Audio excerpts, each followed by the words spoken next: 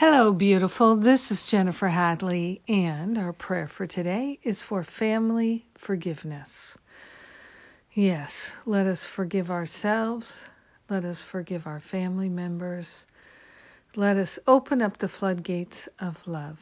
Giving and receiving love is our natural destiny. It's our natural design, our divine design is to be the perfect givers and receivers of love.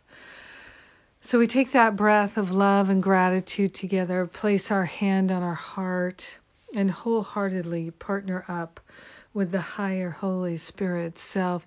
And we are grateful this moment, this day, to call for a healing in our heart. We are grateful and thankful to move into that place of true forgiveness. We're releasing the judgments. We're releasing the attitudes. We're releasing the grievances and the grudges. We are grateful and thankful to open ourselves to new understanding of compassion. We are consciously attuning to the high vibration of love and allowing ourselves to be lifted out of the muck and mire of unforgiveness, resentments, regrets, guilt, blame, and shame. We are grateful to open our hearts to the fullness of love, and we are choosing to forgive ourselves for any part that we have played in our relationships falling apart, becoming challenging and difficult. We are grateful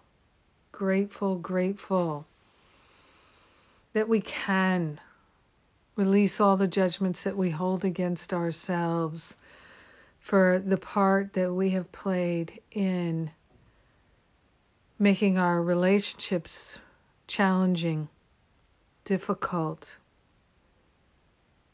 We are grateful to open ourselves to new prospects for forgiveness, opening ourselves to release all the opinions that we have about our loved ones. We are grateful to set them free from our opinions and condemnation, our judgments and our manipulations. We are grateful and thankful to let go of the past. We're setting our mind free. We're setting our heart free. We're setting ourselves free and our loved ones. We are opening ourselves to a new understanding of love and compassion. We are grateful to let the grievances go. We are grateful to reclaim the right use of our mind, the right use of our energy. We are grateful and thankful to open up the floodgates of the dynamic all good and the healing. We are grateful to lay all grievances on the altar and share the benefits of our healing with everyone because we're one with them.